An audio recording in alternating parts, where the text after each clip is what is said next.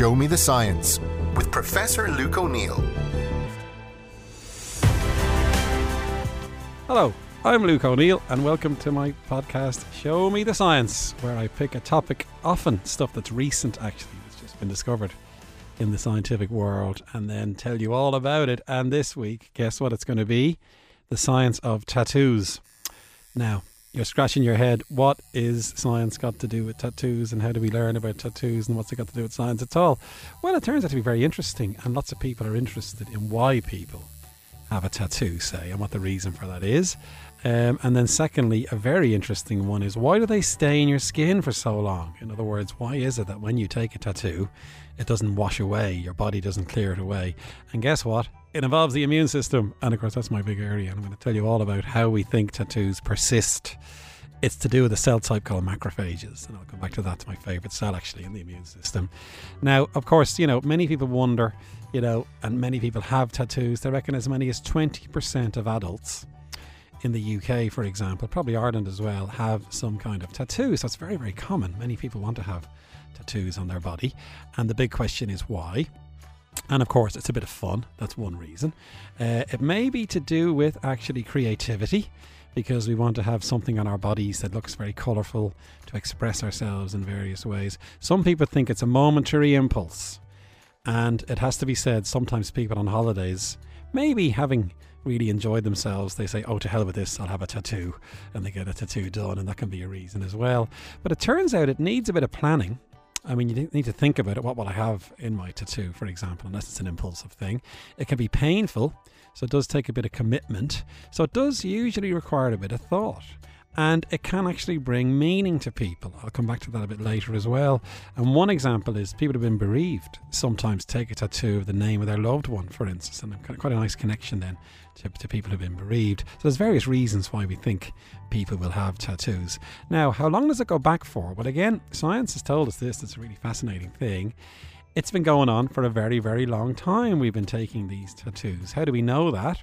Well, there's a very famous example of a man who was tattooed, who lived 5,300 years ago. His name is Otzi. His son is known as the Iceman. He was found in a glacier in the north of Italy in 1991, and they dated his body to 5,300 years ago.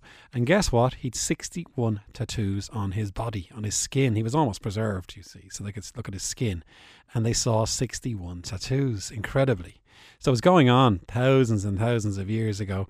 And very interesting, the designs on Otzi's body, they're very geometric.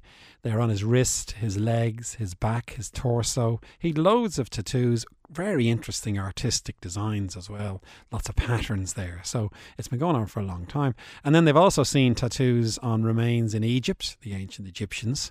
There was evidence of tattooing there. And again, in remains from Russia and China, they'd seen tattoos. 3,000-year-old remains were shown to be tattooed as well. So it's been going on for a very long time. And one question is, why would we have been doing it back then? One idea was, it means you're very strong. In other words, if you've sustained the painfulness of a tattoo, it means you've got a very strong, I guess, physiology, shall we say, probably a very strong immune system, because you've sustained, trauma in your body. And maybe it was a signal that you've got really good genes, and that might increase your reproductive success. It's like a fitness signal, we call this. So therefore, it could be a reason why, we get tattooed, is to say to a potential partner, I've got strong genes. A bit like, other things that we use to attract partners. Maybe tattoos are part of that as well. So that could be one reason why this tattooing was going on, as well as being as a way to express ourselves. One other thing actually about the history of this is the Celts probably were massive tattooers and tattooists, and they took tattoos. Did you know the word Britain, the country Britain, comes from the word Prytani? There was a tribe there called Prytani, which means coloured people. And they think it's because there were loads of people being tattooed. The other idea would be the dye woad was used to paint their skin, and you may have seen woad in that movie Braveheart. Woad was used by the Celts to paint themselves. So the coloured people, the Prytani, the word Britain came from possibly because lots of people were tattooed, and they were Celtic people back then, by the way, when they were first observed. So tattooing may have been a feature of Celtic society as well. And then if you look at the history of it, it gets interesting. So there was a big upsurge in tattoos In England, for example, after Captain Cook's voyages, this has been noted, many sailors came back with tattoos because they'd seen people all around the world having tattoos. So famously, the Maoris use a lot of tattoos, for instance, and sailors came back with these things on their bodies. It was noticed then by people in England, oh, there's all this tattooing on sailors. And guess what? It became a sign of prestige at that time. It meant you were very worldly. Because you had a tattoo, it meant you probably had travelled around the world, and very rich people began to use tattoos in various ways to show a sign of wealth. In the 20th century, that began to change, and it became more connected with aggression, sadly. In some cases, gangs would have tattoos as a sign. So it kind of lost its cachet as a trendy kind of thing to do in the 20th century. But guess what? It's coming back. It's becoming more and more now a sign of, being worldly, whatever it might be. People who take tattoos now are seeing it as a status symbol almost. So it's kind of a mix now of the more negative aspect of tattoos and again, I guess the more positive aspects as well.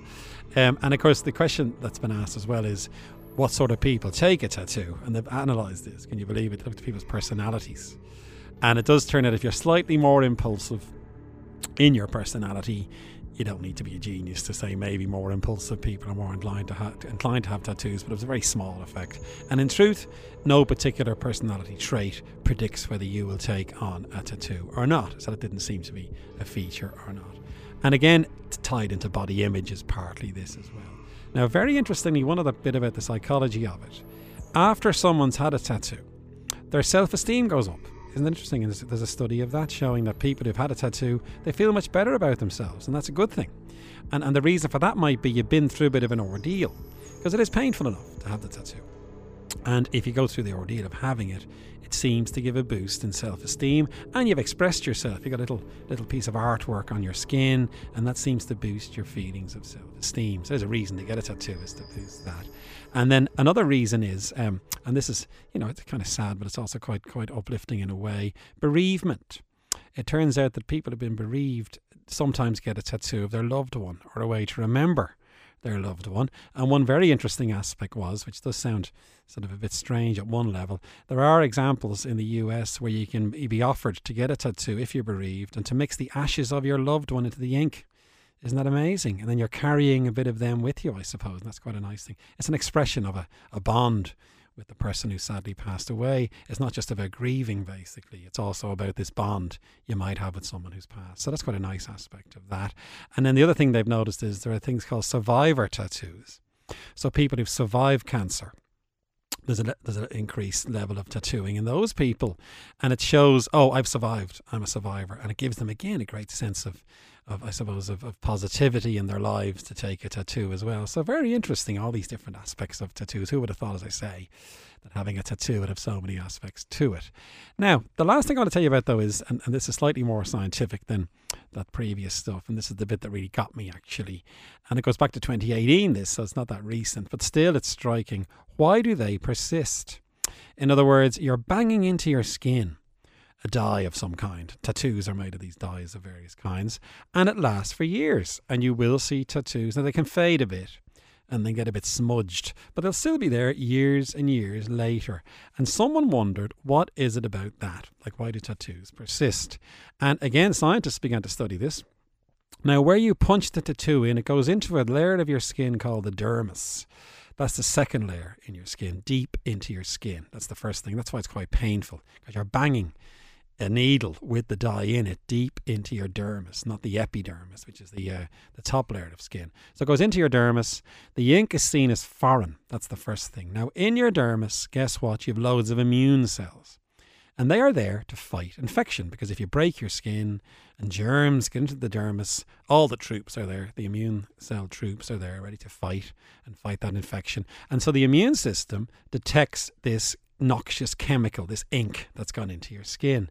And a cell type called the macrophage, it means big eater. That's where the name comes from. In my lab, we work on macrophages. That's the main cell type. They eat bacteria, they eat viruses, they eat anything noxious in your body. They're like the vacuum cleaner of your body, really. And they happen to eat bacteria and viruses, which are noxious anyway. But they also will take up this ink because it's seen as a noxious thing. This process is called phagocytosis. phagocytosis, great word, and that means eating, cells that eat really. And so the phagocytosis happens, the macrophage takes up the ink. Now normally if it's a virus or a bacteria, the macrophage destroys it. It's got all these great chemicals inside to smash up the virus or smash up the bacteria. Rush, kill, destroy. It can't break down the ink. The ink is, and of course, over hundreds of years, the tattooists discovered inks that wouldn't get broken down. They were able to use observation, empirical observation, to figure out what would persist. And the macrophages can't break it down. They just accumulate it.